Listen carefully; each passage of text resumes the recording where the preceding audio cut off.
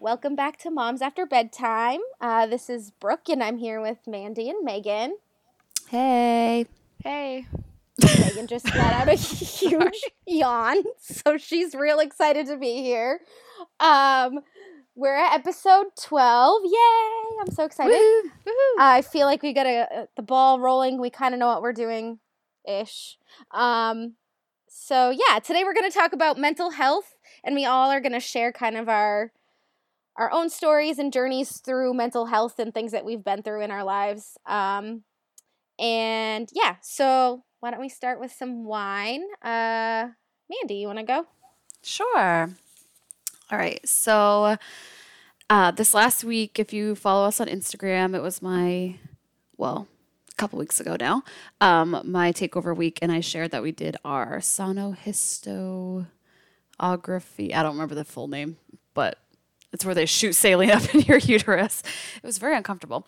But a little bit of cheese in with this wine is that turned out to be totally fine. And we got the okay to move ahead with our frozen transfer cycle, which is super, super exciting. Nice. The wine of this is that we had to pay for it. Hey. Wah, wah, wah. And it was, because I'm going to be super transparent, it was $4,800. And yep, nothing is covered by insurance here in Maine and by our jobs. So that was straight out of pocket. And then that's without the medication. So, thankfully, because we're doing a frozen transfer, I don't have to do all the belly shot drugs. Those are the really, really expensive ones. So thankfully, the drugs this time will probably just be a couple $100s instead of a couple thousand. But regardless, it's still like a huge blow to our wallet. And it was just really sad paying that. Is that the bill for just the transfer? Just the transfer. And it does. So all like your blood work that you had to get done, your appointments that you had, and your histo whatever-ish thingy, are those all separately billed too? Or does your insurance cover that? Those are technically covered. I know the blood work and stuff is technically covered because it's almost like, how do they explain it? Kind of like... Preventative care? Yeah, like preventative care, I guess. Okay. Like upkeep, like they're checking my hormone levels. Even if I had to pay for those, it wouldn't be super expensive. But I don't have to pay for those. Like our insurance does cover that. It's just a copay. But the $4,800 covers the transfer itself, but also like everything they do that goes with it. So the... I have to get, I think, 2 or 3 days of blood work, 2 or 3 days of internal ultrasounds where they check my lining and make sure I don't have any cysts and things like that. And then when they do the transfer, they thaw the embryo and they do something called assisted hatching. So like the embryo is like, it's got like this little like wall around it, and it like they basically poke a hole in the wall so the embryo starts to hatch, and it supposedly makes it more likely that it will implant. So all that stuff together, and then the transfer itself, and then the pregnancy test 10 days later, which is a blood test. That's all part of the $4,800. But it's still $4,800. So. Yeah, no. It's still a lot of money. Having a kid is a lot of money anyway. Never mind having to upfront. Right, to pay for one before it's even... and nothing is, set in stone. Guaranteed. This may not work. So it's a lot to throw out there. And then come December, so we did our IVF round in December, whatever it was, 2018 now?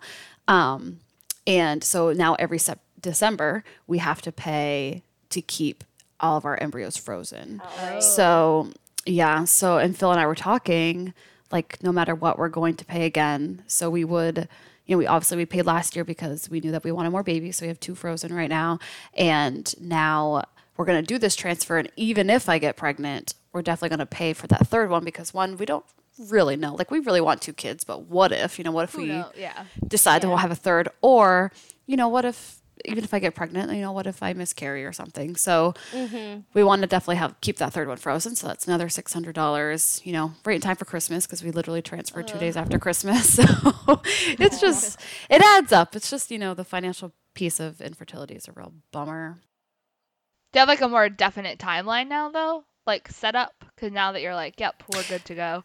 Yeah, so that's true. We know for sure that we're transferring next cycle. So I get my period, I go in for blood work, and I start taking estrogen vaginally. Super fun. Oh, fun. Yeah, why do it by mouth, you know?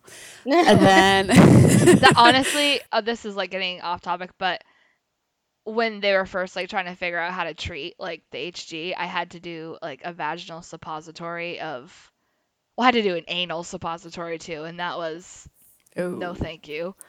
But both ways. Just why can't it just pill works for me? Yeah, right.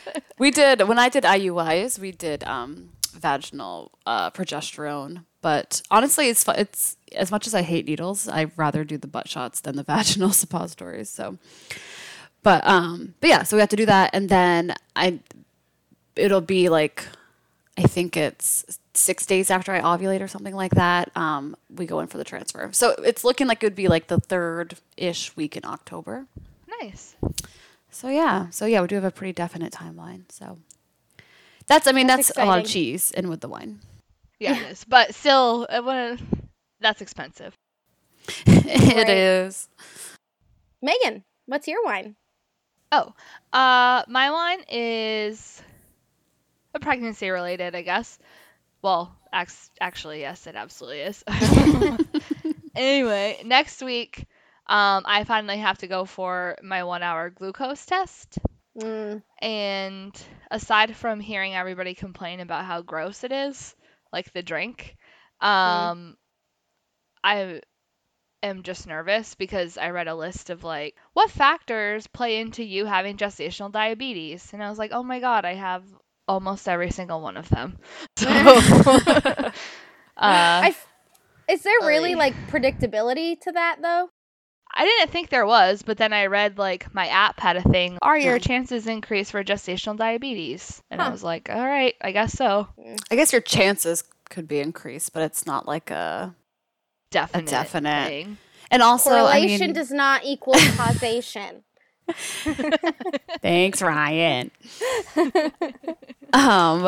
I actually did not think the drink was bad at all. It tastes like flat orange soda. I don't think I thought it was kind of I thought it tasted kind of good actually. Oh, I mean, I like orange Gatorade, and I've heard that it tastes like that. So yeah, I bet you'll like it.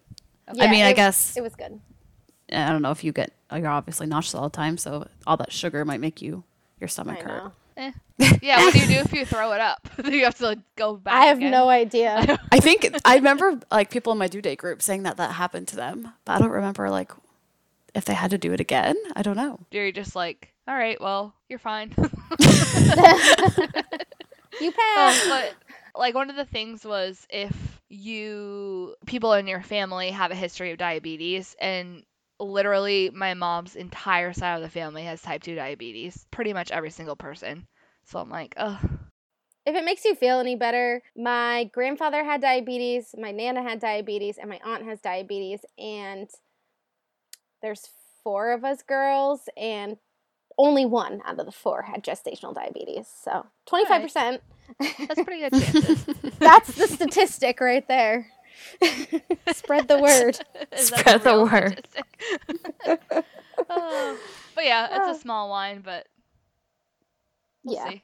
It's not that bad. I actually made our friend Taylor come sit with me because I was nervous about like the blood draw. I hate getting my blood drawn. So I was like, please come sit with me because I'm going to be scared the whole time.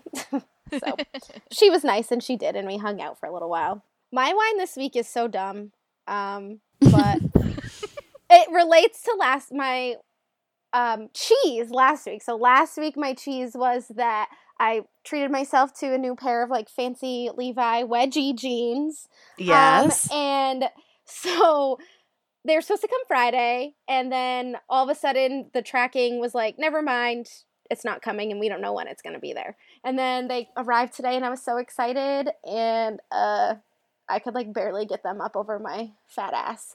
So I ordered the wrong size, but I literally followed their size chart, because they have the stupid, I don't know, you know how like American jeans are like 6, 8, 10, 12. Oh, yeah. And then, is it European sizing? I don't know. It's like 27, 28, 29, 30. So I followed the stupid chart. I should have known better because women's clothing sizes are so fucked up and so like what's the word I'm looking for? Like They're there's not so consistent. Yeah, there's not at no all. consistency. I was gonna and say it's you probably actually bought the right size, like according to what you the normally chart, buy. yeah. It's just But so like different. it was funny that it happened because I just watched a TikTok like 2 days ago, and it was a woman comparing literally the same brand of jean in the same size but different like cuts or styles, and every single pair of jeans in that same exact size and brand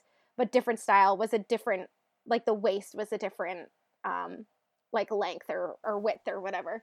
So I believe that. yeah, it's so frustrating that we don't even know like what size we are, because I always buy my jeans from the same places, so I pretty consistently I know what sizes I need.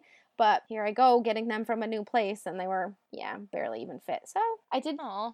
I'm gonna return them. It's just very frustrating because I was so excited to see how my wedgie butt looked. I was also very excited. The Yeah, so wedgie was I. saga continues. Although I did ask you at Isla's birthday party if you were wearing your wedgie jeans. I I don't know if that know. was offensive or not, but because you were. Good thing. No, that's my life. So how about some cheeses, Mandy? So I say our, it is for all of us. If you, again, follow us on Instagram, obviously you need to be following us on Instagram because you're missing out on a lot if you're not. But we had Isla's birthday party this weekend, and my brother, number one fan, he's brought up almost every single episode. So I was sitting on the ground taking pictures, and he's like, hey, Mandy, take a picture of me and Phil. Take a picture of me and Phil. And I look up, and he's wearing a shirt with our logo on it, the Moms After Bedtime logo on it. And I was like, wait, what? Huh? And then he turns around and it says number one fan on it. And I just thought it was the freaking coolest thing. I was so excited. And then he surprised all of us with our own shirts. So we finally have our own little official team merch going on. We had I thought, because he messaged me to get like the original file, I thought he was making you like a Christmas present or something. Like I didn't know like what. So that was nice. apparently was he so reached nice. out to Phil too for like some size info and things like that. So they did a good job. It was definitely a good surprise. Someone reached out to Shane and asked him what size I was. I think Phil must have reached out to Or Ryan probably too, Phil. but Yeah. aw. Yeah, because Shane was like, I totally guessed. I was like, I just told you my sizes for Mother's Day when you bought me loungewear. So You gotta remember this stuff. Yeah, right. he got it right. He got it right. So that's good. But yeah, it was just super cute, and the little sleeves have like a little wine and a cheese, and That's my favorite Seriously. part. I love it. Yeah, I know. I'm obsessed. Shout I was out like, to Greenwood Designs. shout out to Greenwood Designs. She apparently Thank you. is a listener too. So she was excited to help my brother out, I guess. So yeah, we appreciate it. We Yay. love them. So thank you, Yeah. So thank you, nice. thank you. So seriously, the nice. best surprise. It was like, Yep. I was like all emotional about it. I don't know what's happening to me. Next step is selling them to you guys. Just Yeah, kidding. right? Maybe. No, not kidding. Anybody want a shirt? My mom did ask if she could buy one. Oh, Greenwood Designs offered. She offered if anybody wants shirts that she will make more. Throwing it out there into Cool. the universe. Ooh. All right, Megan, what's your cheese? it's actually my cheese is also, speaking of someone who asked us when we were gonna get merch. My cheese is my best friend from college, Erin. Shout out, who listens to this podcast, even though she doesn't have any kids, so it's probably pretty boring for her. She does have a cute dog who's her baby, so she lives in San Francisco, so it's really hard for us to like honestly even talk to each other because our like the time difference is kind of really inconvenient, because like whenever she's out of work and like commuting home, I'm getting ready for bed. Whenever I'm have time in the evening, she's like still at work. So it's really hard for us to even have a phone call. So the random times that we do get to have a phone call, we get to, talk for hours. It was just nice to talk to her. And California is like on fire, apocalyptic style. Yeah. So just to kind of touch base with her and see how she's doing, like in all of this. But like, whether it's COVID lockdown, because hair salons and stuff just opened like today there. Oh, wow. So they're like behind us a little bit, and like she's not going back to work anytime soon, like at the office. So on top of that, she also, like she said, the air quality is so awful there that they have to keep all the windows closed, and then for like an hour at night the air quality is okay enough to open your windows to get fresh air and then close them back up again. Oh my God. So I seriously feel like we're in Handmaid's Tale, just like I know. Well, because she was gonna come try to make it to the baby shower, but we decided like that was not really safe for anybody or for them to travel and whatever, just for a baby shower. And so we were like, when the world just implodes, or not even the world, but the United States just totally implode. I think she put it as other countries are saying, let's cut off that limb while we can. oh my God. Not to get political, but we just decided we're either gonna like meet in Montana and like have a ranch, which is really not either one of our thing, but or maybe go to Canada. So very Handmaid's Tale-ish, but it was just nice to commiserate with her about separate sides of the country. But yeah. So that's my cheese, getting to talk to her. Blessed be the fruit. Under his eye. People are gonna be like, is this a cult? Wait, my favorite story is I think it was my mom. Sorry, Mom. I'll decide later if we should cut this or not. But she started watching Handmaid's Tale, and she was like, whose is I? Because you know what? They say under his eye. She thought they were saying under his eye. She was like, who is that? I was like, no. Which, oh my God. You know, it is hard to like listen to that show sometimes because I feel like other voices are like an octave too low to hear anything. So we'll just give her that. But we like to, funny. I used to watch that show with one of our friends, and we would then refer to our significant others as like Phyllis of Mandy. I think I should bring that back. I told you I wanted to be a handmaid for Halloween. Come on. Yes. Oh my God, Megan. I'm going to imagine the showing up to size. School? Yeah, it would be perfect. Other pregnant people are like, I'm going to be a pumpkin. Yeah, like, I'm going to be a dystopian slave or whatever she is. I mean, essentially. All right, Brooke, what's your cheese? My cheese has to do with Shay's early intervention evaluation that we had a couple weeks ago, which I haven't actually shared on the podcast, but I shared on the Instagram when it was my takeover week that Shay was getting evaluated for early intervention because I had some concerns about her communication. She doesn't really say a ton of words. She definitely tries to communicate, though, with like sign language and stuff, but her pediatrician put in a referral to the Child Development Services. Is that what CDS stands for? Mm-hmm. And we thought it was going to take months for her to get picked up, and it took a week. So we got her evaluated just to see what would happen. But her test results came back, and pretty much everything checked out really well, except for in her communication area, which is where I kind of had concerns anyway. Part of this, I thought, I almost made this my wine, because the thing I didn't like about it is her receptive language is what scored her really low, and, like, receptive is, like, being able to follow directions or know, like, how to receive information from somebody and then process it, and that scored really low, and I had no concerns there, and her expressive communication, which is, like, telling people what you want, was a little bit low, so I was, like, kind of confused about that, but we have our treatment plan meeting on Friday, so I'm going to ask them a little bit more. But overall, she did really well for being 17 months and having a Zoom evaluation that took forever. So it was good. I mean, I'm glad we got the results, and I'm glad that I know how to read those types of evaluations, because I think it can be really confusing it was actually very clear cut. So I think it wouldn't be horrible for somebody else to have to read it, but it made sense to me and I knew what I was looking for, so I am happy about that as well.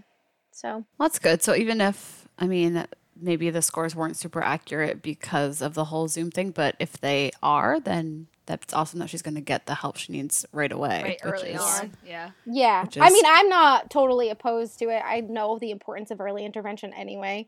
So, and like the only thing I'm apprehensive about is I'm pretty sure the speech sessions will all be virtual. Oh. So, like, part of me wants to be like, is it going to be worth it? Because I just don't know how successful that's going to be. I'm willing to try, but is it really like worth all the time and paperwork and everything that we're going to have to fill out to get her started and then do like 2 sessions and be like, this isn't working for us. So we'll see. I'll keep everybody updated, but luckily, like I said, I kind of have experience in this field and know what to look for and what to do. So I'm I was just gonna Happy. say, I'm like, she's actually really fortunate to have a parent who works in a field associated with that. So. It's probably also why we already got the referral because Right. other parents might not know to bring that stuff up. So, I mean, yeah, I mean, I guess it's good in that way too. But sometimes it causes me more stress because you know how they say, like, You like look for things because you like see them. yeah, and like, isn't it, don't people say that like a psychologist children are like actually really fucked up because their parents are psychologists kind of thing? Like, it's kind of like, oh, my sister is like a reading specialist, but she thinks her son is dyslexic. So like, it's like, do we look for these things or Right. you know? So it is what it is, but we'll see how it goes. I mean, either way, I think speech. I kind of want to be a speech therapist anyway, so it might be interesting to Yeah. just sit in on sessions and stuff.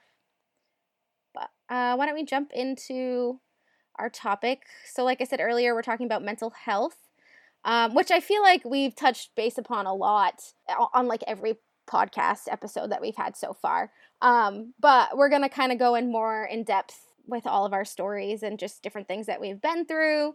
And I think like less about self-care because we already did that episode and more Yeah. just about actual.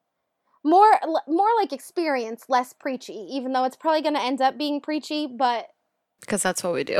yeah. We're also like explaining to you what you're gonna listen to. Which is Why don't you just listen to it? Okay, just everybody shut up. Tell your stories. That Let's was the get there. table of contents, and All now right, now the introduction. When I began to write this, it was the best of times. It was the worst of times. no. Sorry, Charles Dickens gives me like. Ugh. I don't think normal people have that reaction.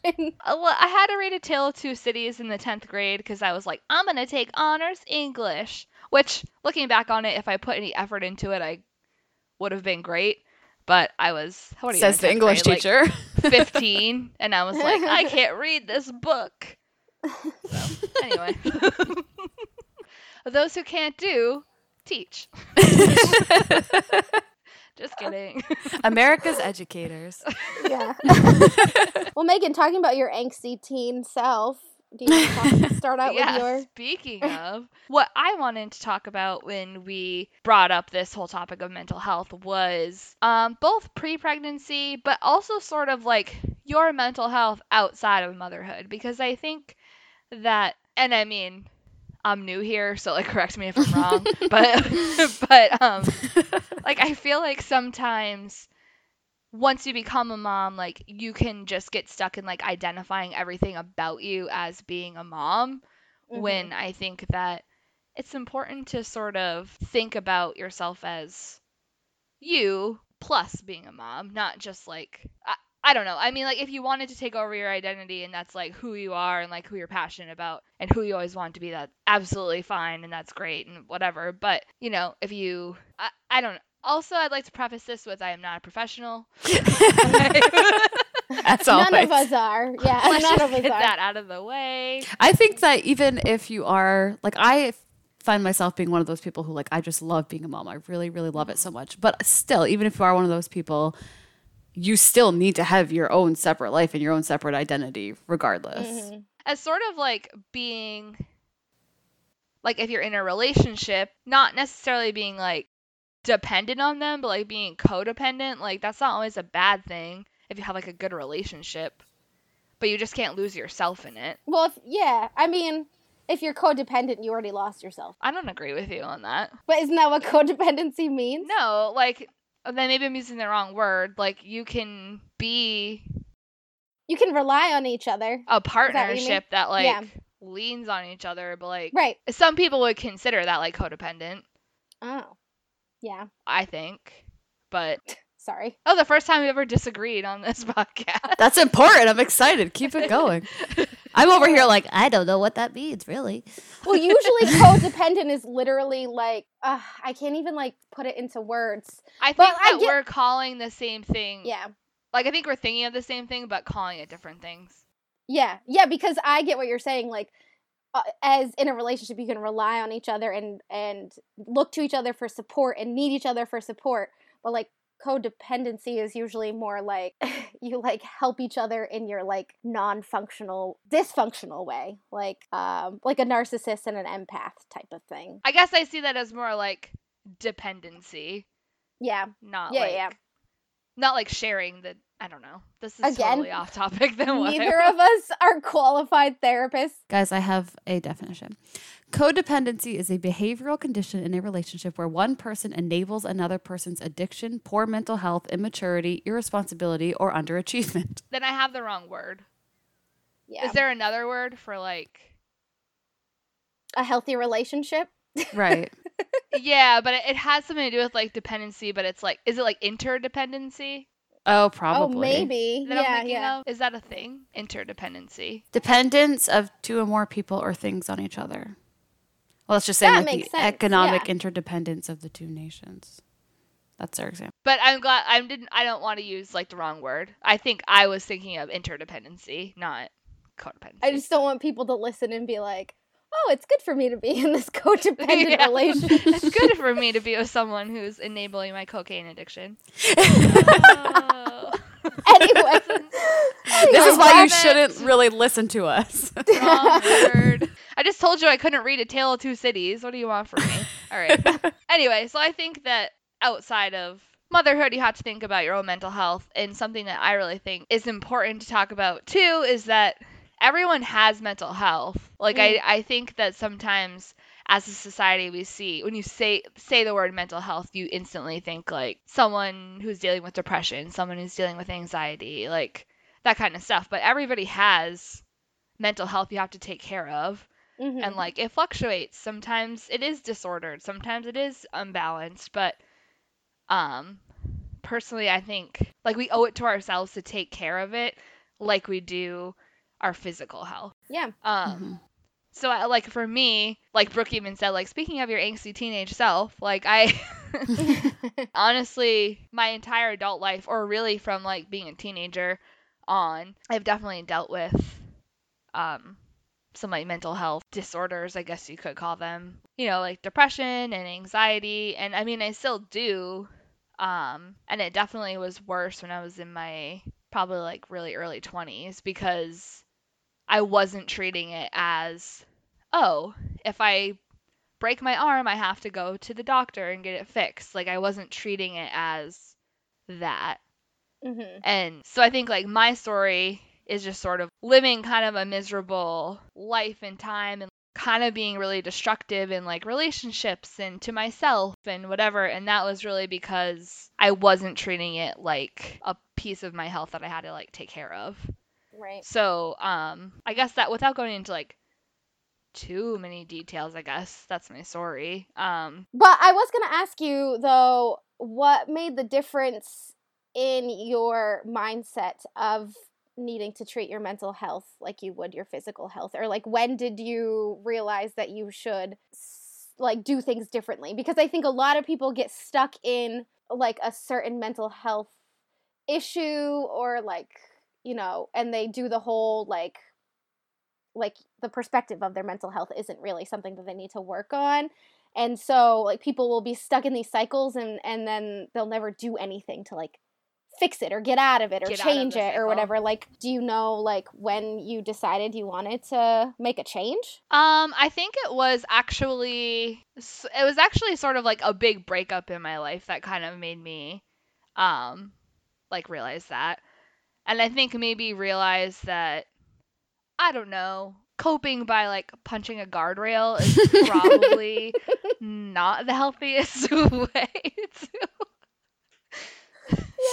What are you talking about? Yeah.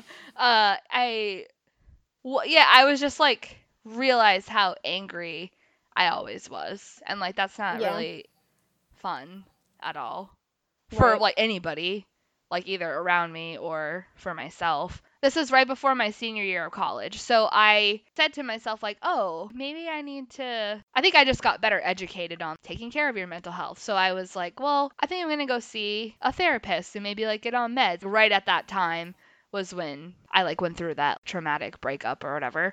But to be honest, it is a cycle that you can get stuck in, because I did that and I like went to see a therapist, but I literally like lied to her every single week. Like it was not Mm-hmm. helpful.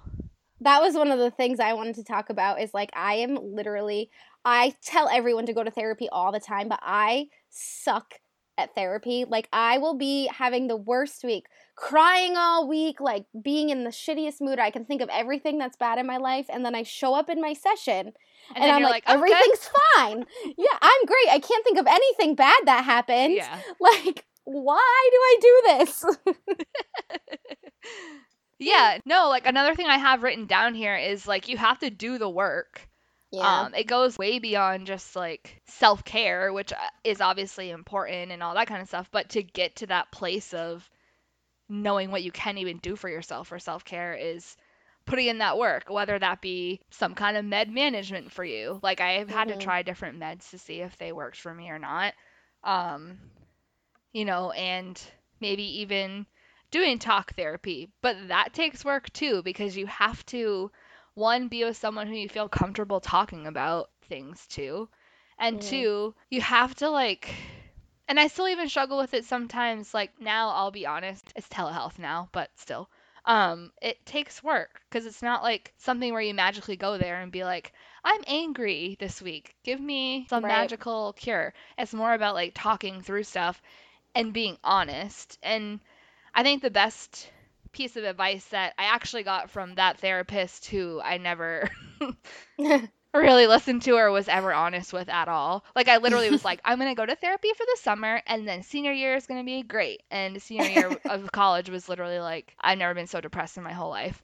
And so you have to put that work in. And she said, the thing about therapy is that if you go to the friends and family that care about you, who are your support system, if you go to them to talk through things, or even like talk about your own like self-talk, like how you talk to yourself, even if you go to them to talk about that stuff, they're not unbiased. They love you and they care about you, and that's why they're your support system, but they want to fix you. Right. Like you need someone who's going to, all judgment aside, like yeah, they want to help you because that's like their job, but ultimately they don't need you to be a certain way to fit into their life. And they don't have, like, a therapist isn't scared to, like, hurt your feelings a little bit or, like, tell you the truth. Or make you think about things in, like, a different way, or, yeah. And friends and family kind of, like, most of the time, their way of helping you is by telling you what you want to hear, not necessarily what you need to hear. Yeah. Right. Yeah, so I just think that it's not easy. It's not going to magically go away.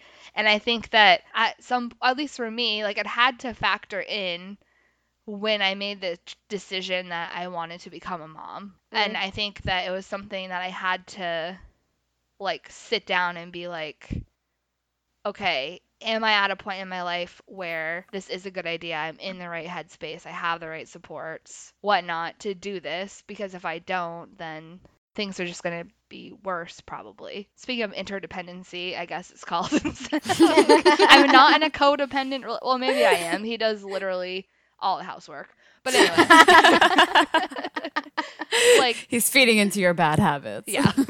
Of me not doing shit. Anyway. But like I have someone who recognizes that this is something I struggle with and it is a process and I have to do the work and like supports me in doing that. So I think that was also like a piece that, you know, he's like excited for me to like go to therapy, even though he's not someone who's ever had to do that in his life. That's not like how he deals with his own mental health and stuff. Because he's lucky and he hasn't had a chemical imbalance, but but you know, just kind of making sure that you have your ducks in a row, I guess, is my point. Pay attention to it and know that it's a process and it might never have an end. Yeah. Yeah. I think that's helpful for everyone to hear too. And I think also like super relatable. Yeah, 100% relatable. I think a lot of people get stuck in not wanting to do the work. Like you were saying, it's hard work. It's not fun to do. It sucks. Like having to process things that maybe you don't want to process or realize, like the shitty things that you've done or the shitty parts of yourself that you need to work on. Yep. And so I think a lot of people don't want to deal with it or address it. Or like sometimes you'll leave therapy being like, yeah, I can do this. And then sometimes you'll leave being like, that I felt like that was a good session, but why do I feel so shitty? And you still have to like deal with it when you're out of it. You can't just like go in, come out, go in, come out. So Yeah. Yeah. Or you leave therapy like, wow, I didn't realize how shitty of a person I am sometimes. And then you got to reflect on that. And I feel like it's a good segue into what I'm about to jump to too, because you actually made me kind of jot down some notes while you were talking. So shocker, I'm going to talk about infertility because I was lucky enough at least to not have postpartum, at least not like severe postpartum depression or anxiety. My anxiety has definitely spiked since being a mom, but I kind of feel like that's just like mom things and not like clinical, at least where I'm at. But my biggest struggle in my life dealing with mental health in general was definitely going through infertility, and that was definitely my biggest struggle. But also, like listening to you talk, Megan, the notes that I was drawing down was like that was my biggest shift in realizing that I need to focus on mental health. So like you were talking about, you went through a breakup. I feel like infertility was like that thing for me that I had to like actually focus on myself because I'm most of the things I'm going to bring up, I feel like I've brought up a lot in this podcast already.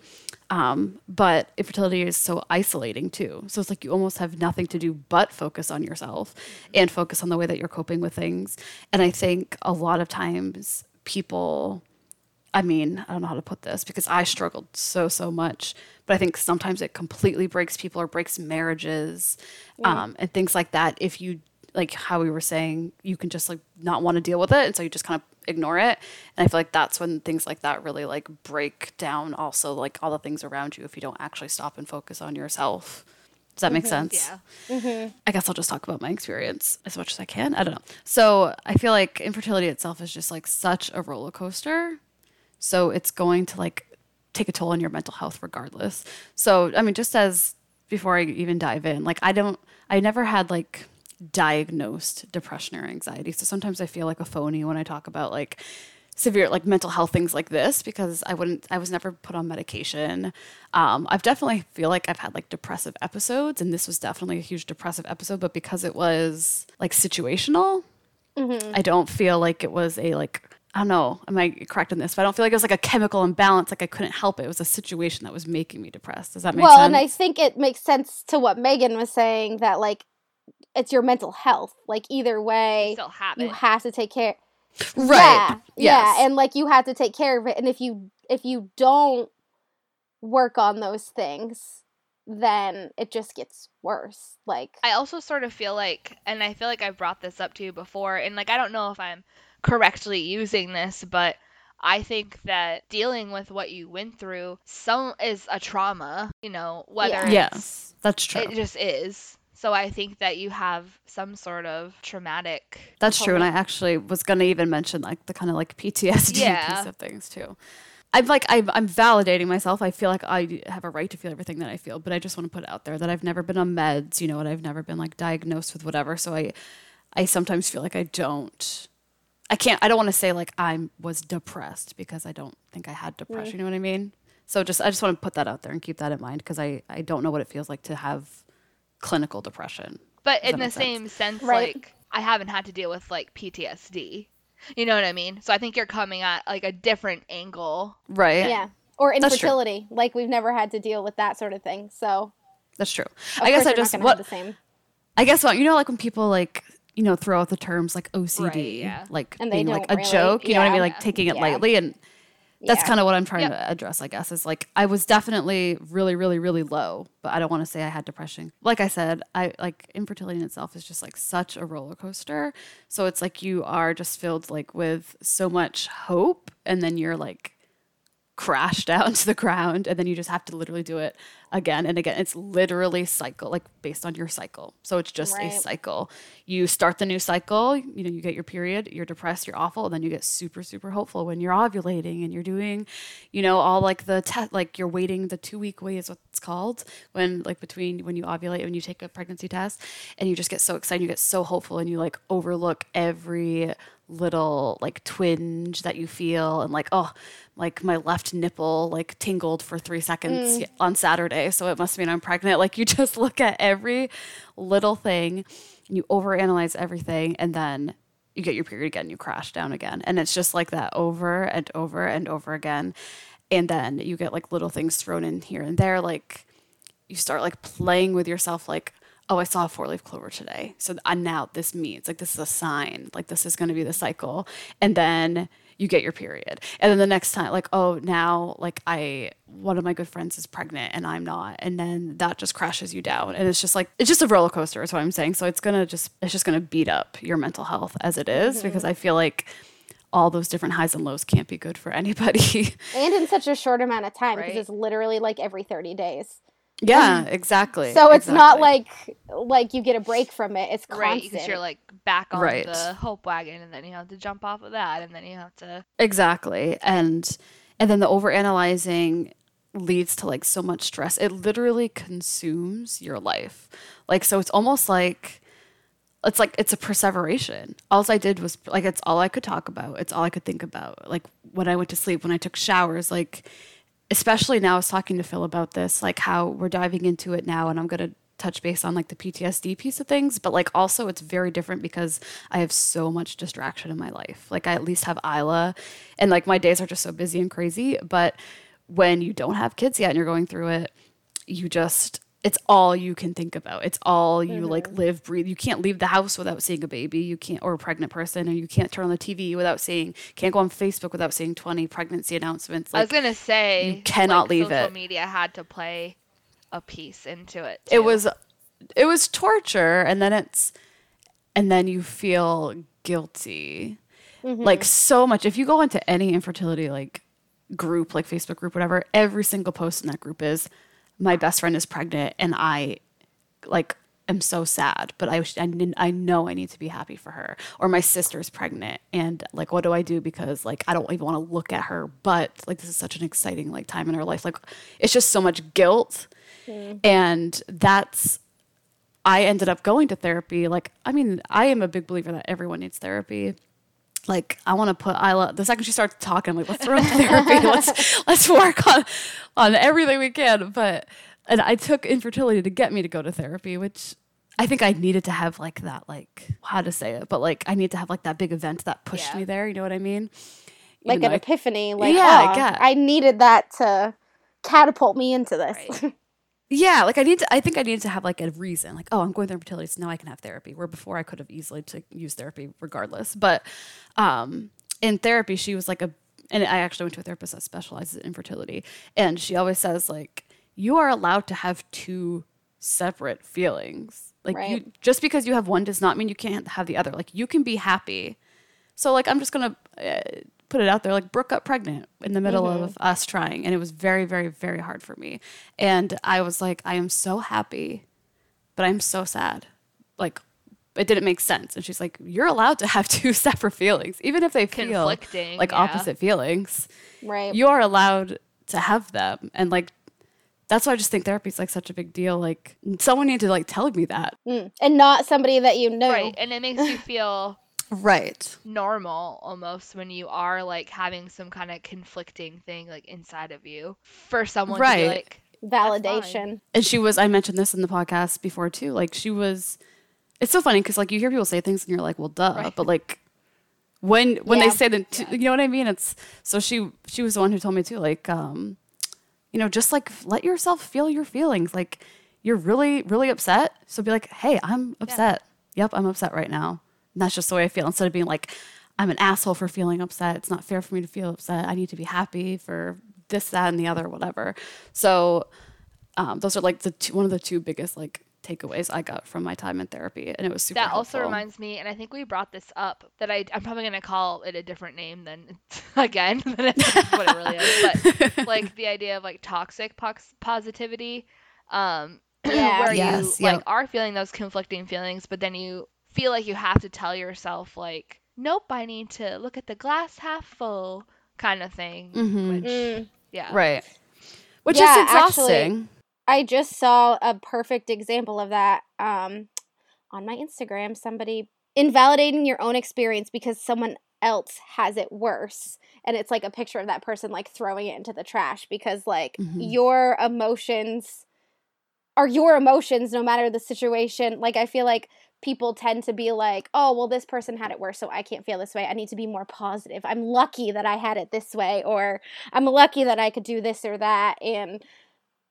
like it goes both ways. For sure. Right. So like the guilt basically is what I was saying. So that was like, I think one of the biggest things for me to work through was like, I don't have to feel guilty for feeling the way I feel. And eventually, like, I think I mentioned this also in a previous episode, but like we just got to the point where, because it's just so many like up and down cycles, that we just found like I got to the point where I just had like no hope. Like it's exhausting. Like there's no point of like that toxic positivity. I had no positivity left in me. I couldn't like lie and be like, I mean, you hear so many things. Your time will it will happen when the time is right, and she's waiting for you, and blah blah blah. And like every time someone told me that, I'm like, okay, fuck off. Like I want a baby now. I don't want a baby in a year. It's like that whole idea of like you can't pour from an empty cup. Like you gave everything you had, so like what else did you have left to give? Right, and that's exactly. And I really felt like I had like nothing. So by the time we finally did IVF, I really had nothing in me anymore. We did 3 IUIs, 2 of them ended in it's called a chemical pregnancy. Did I explain this? I don't think you did. I don't think so. I did want to address this because I feel like, so we had 2 chemical pregnancies, and I think people think chemical pregnancies like aren't real pregnancies, but all it is just a really early miscarriage. So it's still a pregnancy, it's still a miscarriage. Like I feel I don't really consider myself like, I don't consider Isla like a rainbow baby because they were chemical pregnancies, but they really were miscarriages. So it's contradicting. But basically it's called a chemical pregnancy because the baby is so small, you can't see it on ultrasound. You can only confirm pregnancy based on the chemicals in your blood, like the HCG hormone. So just wanted to like throw that out there. But yeah, so we had 2 of those. So we got pregnant. And then when I went for my blood tests, the numbers were going down instead of up, essentially. So anyway, so by the time we had done IVF, like I was just like, even if it's positive, like I don't trust the positive, like it's just right. And then I was just so anxious. So when we finally got the positive, I was so annoying. They have like a portal for the fertility clinic, and I was literally messaging them like, you take like, I don't know, 3 pregnancy blood tests, and they just make sure that your numbers are doubling.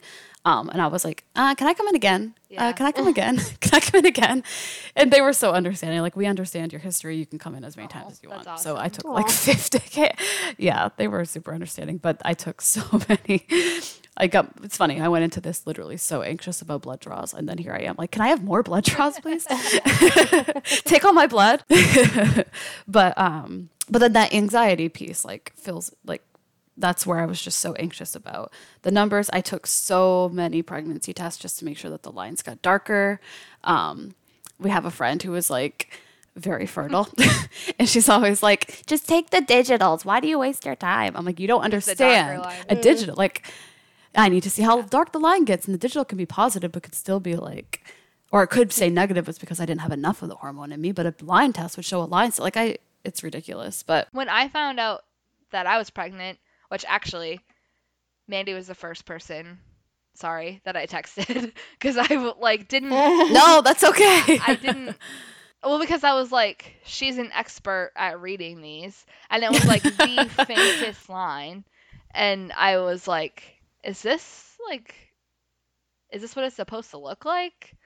But then like after like 'cause I had known that you had done that, and I took like a ton every day. I took a pregnancy test to see like the lines or like the I took digital ones too. I did the same thing. Because it's just that in itself is anxiety ridden when you want a baby and you get the positive test. So I can't imagine like having to go through that and having that trauma of seeing it go the other way. Exactly. Having to continue to be like, okay, like I hate this saying so much, but like pick yourself up by the bootstraps and try again. Like that's just the right. like it's a trauma.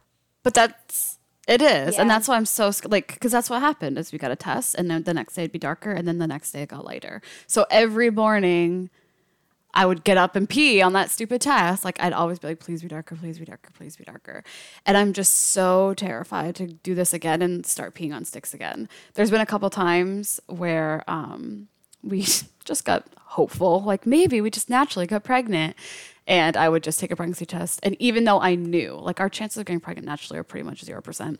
And I knew that it was going to be negative, and it's still just peeing on that, like dipping that stick in my just cup like of waiting, pee. Just like, oh, it's just so much like, I don't know, PTSD around absolutely. it. So I'm not looking forward to that piece of this at all. Just remember, like, if it does get tough, you have your therapist that you can always call back up because, like Megan said, mental health cycles. And it might be a hard time for you.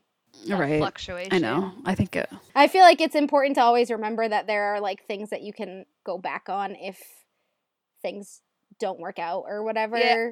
I mean, mental health. I literally wrote down that sometimes progress isn't always about moving forward at full speed. Sometimes you have to go back and revisit. And so I think that for you having to deal with, like, honestly, I'm just going to call it post-traumatic stress disorder because I feel like that's what you're going through. Again, not a professional, can't actually diagnose her, but I bet there is, if there's not already, there probably is going to be, because they're a lot more open about PTSD diagnoses.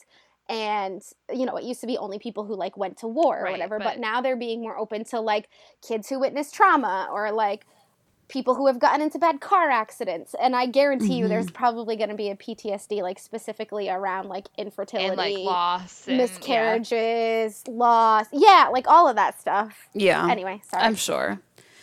And it's so easy to, like, since we haven't been even thinking about baby number 2 until recently, to, like, distance that. And it just seemed, it's so funny, like, when you move past something, you're like, you look at it in a different light. Like, I mean, talking about it now, I'm like thinking back to how hard it was, but like, I ended up talking about it in a more positive light. Like, I even wrote here on my notes, like, in hindsight, like, and that this is true. Like, I am grateful for going through that because one, like we talked about in the beginning, like, that was like my switch to like really focus on my mental health. So I needed that in my life, but also like, I don't think I would be the mom I am today. Like, I don't think I would like. Which, I mean, I know like people who didn't go through infertility are still great moms, but like I feel like I soak things in differently and I like just really appreciate things differently. I still have hard days, and that's a big thing in the infertility or post-infertility, I guess you could say, world where people do have babies. They feel like they need to like love every moment of motherhood and pregnancy. It's like that toxic positivity of like like motherhood. I worked so hard for this. I wanted this so bad. Why am I not in love with it? So like that is a big piece of it, but it does really make me like stop and reflect on everything and just like be like today as we're recording, this is Isla's first birthday, and I'm just like, oh, I can't believe everything we went through. Like, it just makes me like really appreciate things. Right. It's like, holy shit, look at how strong you are to go through that. And now you can look back and be like, I don't know. Wow, I went through something that made me stronger. Right. And I truly, again, this is my personal experience. I know that this doesn't happen for everybody, but for me and Phil, like, I feel like we were not in a bad place in our marriage, but like we are like 3 miles past. Like we are just so in such a good place in our You're marriage. and codependent. Just kidding. Sorry. Exactly. No, but I feel like it really, really helped us in like so many ways. Like we needed to go through something Like shitty deepened your to realize how much, which I know that for a lot of people, like that doesn't work out that way, unfortunately. So like I think that happens with like marriage any and trauma in general. Yeah, you know, like I work with a lot of like the statistics for people getting a divorce after having a child with like special needs or a diagnosis of some sort are really high too. Not saying that like to like take away from what you're saying, but I think No.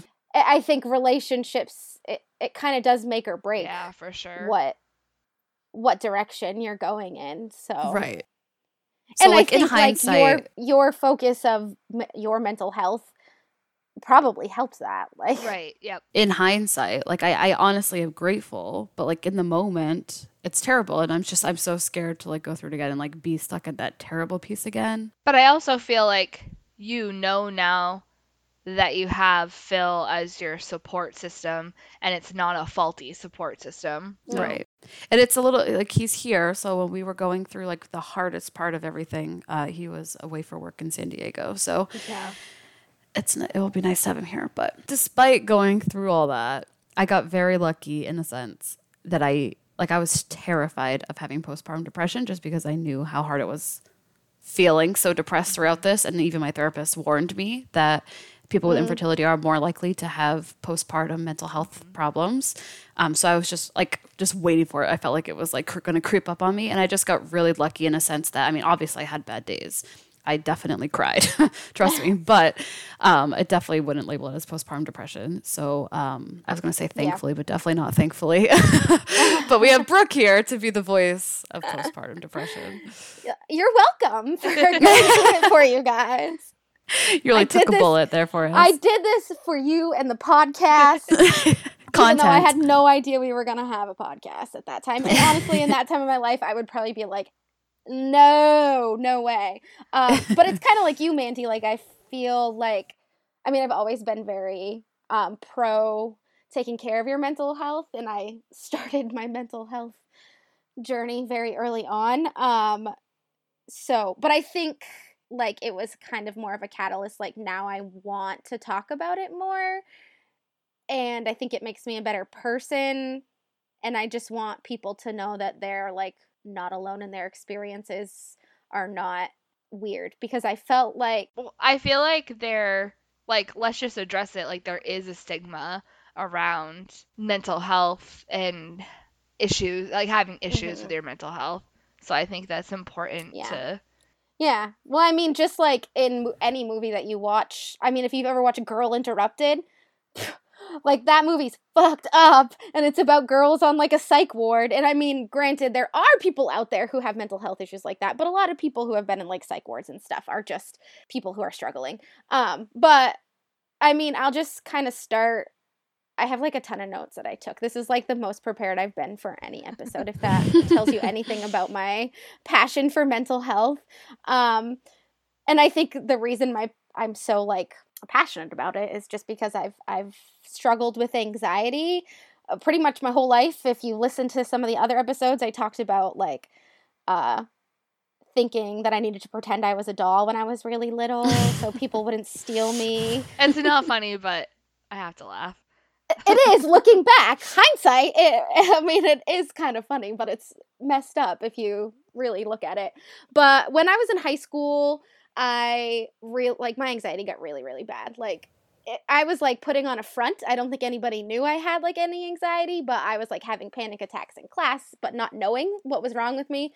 So luckily, I'm so grateful that my mom, I finally like opened up to her and told her what was going on, and she made me a doctor's appointment and made sure like health-wise I was okay. And then I went and started seeing a therapist. So I think I was 18 when I started therapy. And there was like that stigma of like, ew, I don't want to go. And it was like this awful experience because the lady was like, how are you feeling today? Like just her voice was awful. And like, she played like calming music in the Oh, background, but what? honestly it was life changing, and it was so good, and I went into it thinking like you're a freak, but I learned so much and I loved it. So I mean, just my background, like I just knew, like part of the reason I was always a little bit nervous about ever getting pregnant and having a baby is I felt like I was at a higher risk of getting postpartum depression, or even postpartum anxiety. So I put it off for a long time. That was one of the reasons. Like, I think I've even joked, like, I'm probably going to go crazy after I have a baby. And I was also scared, like, if something went wrong, I wouldn't be able to mentally deal with it. And that would be, like, my breaking point, and I would just, like, lose it. I totally feel that, like, right now. Like, I even, Yeah. like, being Yeah, like, further it's- along, I'm still, like, It's yeah. scary. I still have times where, like, what if something were to ever happen to Shay? Like, I don't know. I'm sure you're gonna feel that way for your entire life, so. Yeah, exactly. So, Mhm. actually, I think the Birds Papaya posted something like that today. Just saying that you're always worrying about your kids and just being present in the moment. But anyway, so, I mean, like I said, my whole life I've struggled with anxiety, and I think I've had, like, bouts of depression. I just never was really diagnosed with that. But I've been on and off meds. Like we said, mental health kind of cycles, and sometimes you need more support and sometimes you don't. So I've been, like, on and off. I did get off meds when I was pregnant. And I think we were talking about this earlier, Mhm. Megan, and you said that you were, like, the most, like, regulated you've ever been. Yeah. And that was me when I was pregnant. Like, pregnancy was one of the things I was so scared of, but the whole time I wasn't on any meds, and I was so, I mean, don't get me wrong, there was definitely moments of, I think I threw a remote at our bedroom wall, Yeah. but I was, like, 35 weeks pregnant, and Shane wouldn't massage my feet. So, you know. Yeah, I still, like, I was scared to get off of my meds because also it was like we had been quarantined for a whole month at that point, and like I just felt like what an Yeah. awful time to do this, like to get off of my meds and Yeah. all of that. But like you said, like I still, don't get me wrong, like I'm still pretty moody but I think that's just like me Right. being pregnant, because then 3 seconds later I'm Right. fine. But this is probably the most like like it is what it is kind of like that I've Yeah. ever been, which is weird. Yeah, it's so weird. It's so weird. But then I had Shay, and it's so hard to tell. Like, I didn't have, like, postpartum depression, like, to the extent of, like, I had no bond with Shay. I mean, I loved her, but I had a lot of, like, days of just, like, crying all day, thinking, like, why did I do this? Like, I want things to go back to the way they were, like, before I had Shay, even though I still loved her. So it was, like, it's such conflicting feelings to have, kind of like we were saying earlier Yeah. with you, Mhm. Mandy, like, just being, like, I am happy, but I'm also, like, what the fuck am I doing? And this is so hard, and I don't think I can do it. And, like, I feel like postpartum is very isolating, but part of it is, like, I don't want to say I isolated myself because I still went out and did things, but I am not good at, like, telling people when I need help or, like, how I'm truly feeling about things. Like I said, with my early on in anxiety, I kind of just put, like, a front up, and that's what I tend to do, is just pretend everything's normal and fine. But it wasn't. I went, they say that you have baby blues, but if, after 2 weeks you're still, like, crying every day and you're still, like, having meltdowns. Like, I had no coping strategies. I could go from, like, 0 to 100 and just be, like, so frustrated. Shane and I fought so much, even though he was, like, doing his best, but I had a lot of resentment even just towards him because he was back at work, and I just felt very alone, even though I didn't have to be alone. Which I go back and forth with, like, fighting with myself. Like, I shouldn't shame myself because I didn't get help, but at the same time, like, I was kind of getting help because I was going to therapy, but my therapist sucked. And this is a perfect example of, like, you need to try different Yeah, people. So absolutely. I liked her. She was so nice, but we just didn't connect. And I did the whole thing where I'd go into therapy and be like, everything's fine. We're great. I'm so happy. And she wasn't, like, reading through Didn't between like the lines. question Like, she it, should or, have, like, push you. looked a little bit deeper. And not only that, she had, like, no availability. I saw her, like, once every 3 to 4 weeks, and Oh. that I needed more Yeah. than that. and she just wasn't available. So I went like a long time without therapy, and then I had my 6-week appointment and filled out the whole screening thing. I already knew the doctor was going to be like, hey, yeah, you have postpartum depression. You should probably get back on your meds. So I like literally went into the appointment knowing I needed to get on my meds. Like Shane and I talked about it. And I found a new therapist eventually, and I actually really liked her, but then COVID happened, so I don't see her anymore, which, again, is a bad excuse because I can easily just call up and be like, hey, I want a telehealth session. It's on my to-do list. I mean, that was pretty much, like, just my basic experience. I think everybody experience, and honestly, I thought I was going to have postpartum anxiety, and yeah, I do have, like, worries and stuff, but it's not, I can manage them. I think it's just because I have like a history of having anxiety, so it was like, did you feel like you easier for me to know. Did you already have like those like coping strategies from that? Yeah, I think I just knew it was my anxiety. Like it's easier for me to be like, that's just my anxiety, like telling me, like tricking me to worry about these things.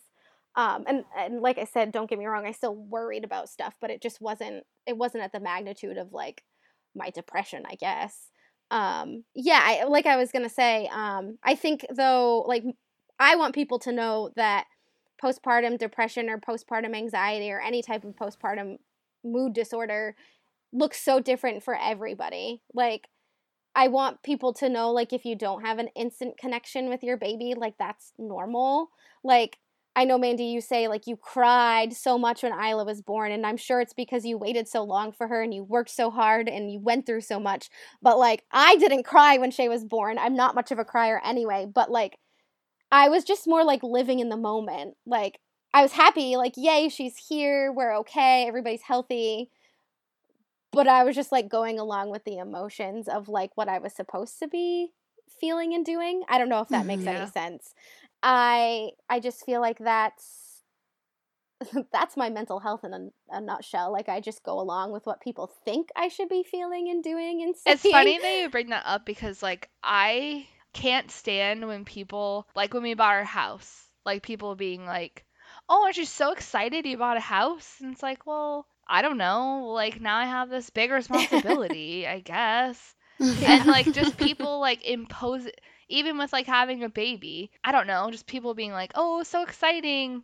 Like I just don't do well with that because I can't like show, like, yes, I am very excited. And when it's just like Ryan and I, or like maybe even talking to you guys, I'm like, yay, like can't wait to, but I just have a hard time showing it to people. And so I look like I'm not excited, but really I'm just like in my head, like, well, I'm not gonna be excited because you want me to be like that's really fake. Like it goes back to the whole don't tell me what to do. Like don't tell me how to feel. Like, I don't know. I think people just think though that like that's how they felt about it. I just don't know how to. Everybody feels I just don't know how to be like, yeah. Like what else do you want from me? Like, okay, it's like I hate opening presents in front of people, and I also hate watching people open up presents that I get them, and I just feel so nervous, like how am I going to react? How are they going to react? Everyone's going to notice if I react in a weird way, which is anxiety. And then you act in a weird way because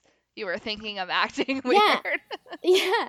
Or people really don't give a shit. That's what I need to tell myself. Like they don't people don't notice the things that I think they notice.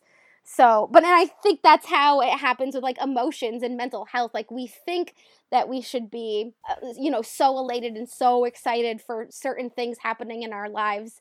But you can feel that on the inside. You don't have to be showing it like on the outside all the time. I just want to jump in real quick. Going off of this, is I know that I've mentioned, I feel like this is a good example of like not really knowing the way someone feels type of thing. Like I've mentioned so many times that I sobbed like a baby when they put Isla on my chest. And I'm sure like in your head, you're perceiving that as like, oh, Mandy like cried of happiness and I didn't. But the truth is I cried a lot. I did. And I think it was just like this giant release of emotion. But I look back on that and I regret it so much because all I did was just stare at her like, oh my God, that's a fucking baby. It's a baby on my stomach right now.